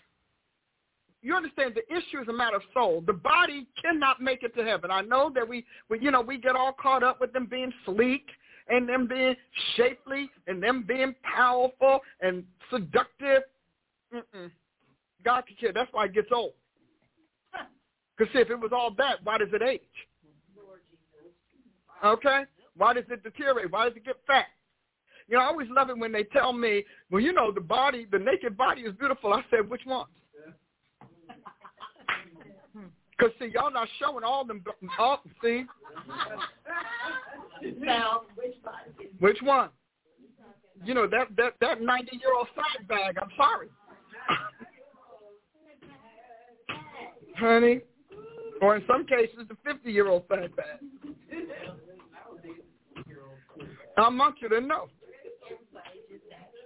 So when I think about it, and we think about what we're talking about, our souls are important because they have an afterlife destiny and a disposition in the afterlife. And they determine whether or not your new creation spirit gets to join it in God's eternal world, like it was on day 6 of creation. Because your soul can corrupt your spirit. I know that we were told, oh, no, your spirit is brand new, and it's not invincible. It doesn't get invincibility until we get to 1 Corinthians 15. But 2 Corinthians 7:1, as others, your soul can actually contaminate your spirit, which is why Paul says, cleanse yourself from all filthiness of the spirit and the flesh, which is what Jude is saying. We got to yank you out. That garment they're talking about, that's your salvation garment, but that's your soul. That's what God put over your soul to tolerate looking at you. Because until it's clean. Hallelujah. Y'all all right? I just wanted to give that little bit. You know, I just wanted to give that little bit. Because I think that you all need to start working on your soul salvation. You need to start working on the salvation of your soul. You need to do that. Because when we start getting to our study of the will, you're going to be surprised how much it is all in your hands. And my job is to inform you because we haven't informed you. When God started talking to me about that, I was like, well, God, nobody talked about that. They told me when I said the sinner's prayer, I was going to heaven. Jesus had to say, I know y'all got to be loving on me. He said, but I did tell you had to endure to the end. And now we understand the end of our faith. That's a powerful statement, wouldn't you say? The end of our faith is the salvation of our souls. Can God really, really do that? So thank you all for listening. We have hit the end of the road. Social media, I appreciate you. Thank you all for the seeds you're sowing. And, you know, you wonder where messages like this come from, other than the mouth of the Almighty. You do, huh? The messages like this come from the people who are pleading to be free. They come from people who want to get it right. They're asking God to tell them what is wrong. What are they facing? We think messages are only for those who agree. And that only the people who are praying to be accepted and forgiven, etc., are getting answers to their prayers. But God is going to have more and more sermons like this to let us know that everybody's prayer has got to be answered. There are people who are caught up in addiction, don't know why, have gone to program after program after program, and you're out 6 weeks, 6 months, you're back again, and you're sad inside. You actually want to kill yourself. So God is telling you that I've got your answer. I'm the answer, because everybody can't get free off inspiration. Some people must be free off education. And some of you all are asking for the intelligence, the truth, because truth is the intelligence that makes free. And so when you can say, I don't agree with this. I mean, Dr. Price is just heavy, whatever. But understand, God doesn't only answer the prayer of the righteous. God answers the prayer of the earth. God is going to, I'm telling you, bring that starving lion a wildebeest to eat. Now, we're going to cry over the wildebeest, and we didn't realize that the lion was dying. But God got a destiny for that lion. See, we are not thinking his thoughts. God has got to answer all of the prayers of otherwise, why he said, he did not say, saints ought to pray. He said man ought to. Humans ought to always pray. People, the reason we saved is because we prayed when we weren't. And all of us have stories about how God rescued us, came and got us while we were in our mess, all drunk in stupor, laying in our vomit, dying on the side of the road, in a situation we can't get out of, and there was Jesus. He came for us, and we weren't saved, but we were chosen, foundation of the world. So when you want to criticize a message, make sure that somebody else isn't praying for the answer you hate, for the solution you renounce. Because God's got to answer everything in whom he has given life. If you get that, then the mind of Christ and the thoughts of God will make perfect sense to you. And you will understand that not every sermon is supposed to make you feel good. The reason we're here right now is because you got all of these preachers trying to make you feel good when in your soul you know you're miserable. And if you could do something to get rid of that misery, you would do it in a heartbeat. Well, listen to this 10 times and let your captive soul be free. And then after you listen, well, before you do that, share. Share with your friends. Share. Share with your friends. And then sow a seed. Because many times liberty or ransom has got to be more than an apology. There are times repentance has got to be accompanied with something of sacrificial value. We've talked about that before. But here's my last point, and I can't sign off until I tell you this. We want to walk around talking about we're the head and not the tail. We're above only and not beneath. We are the kings and priests to God. Do you understand that God is all of that and was all of that before he made us? And he had to put himself through these same paces to earn the right to retain his seat. If you're going to serve the Lord, if you're going to lead for God, then you need to understand what he does beyond blessing your life. Because, see, God thinks chastening you is a blessing too. Now, we don't think it's a blessing, but God thinks it's, God is the first one to say, this hurts me more than it hurts you. I'm only doing it because it's good for you. He said, I chasten everybody I receive. Everyone. And sometimes that chastening is uncomfortable. Sometimes it's embarrassing. Sometimes it's debilitating. But he chastens. Why? Because he can't have the incorrect in his seats of authority in mass. And that's what he's going after. So make sure that you don't put your mouth against something that God is calling a blessing to someone else. Love you dearly. Join us, Congregation of the Mighty, where God stands, at the embassy here in Tulsa, Oklahoma, 8 o'clock Sunday school, 10 a.m. Sunday service. We don't know what God's going to say on Sunday service. We show up. There you go. Bring a friend. But until then, have a blessed time and listen to this several times because it's going to change your soul. God bless you. Whew.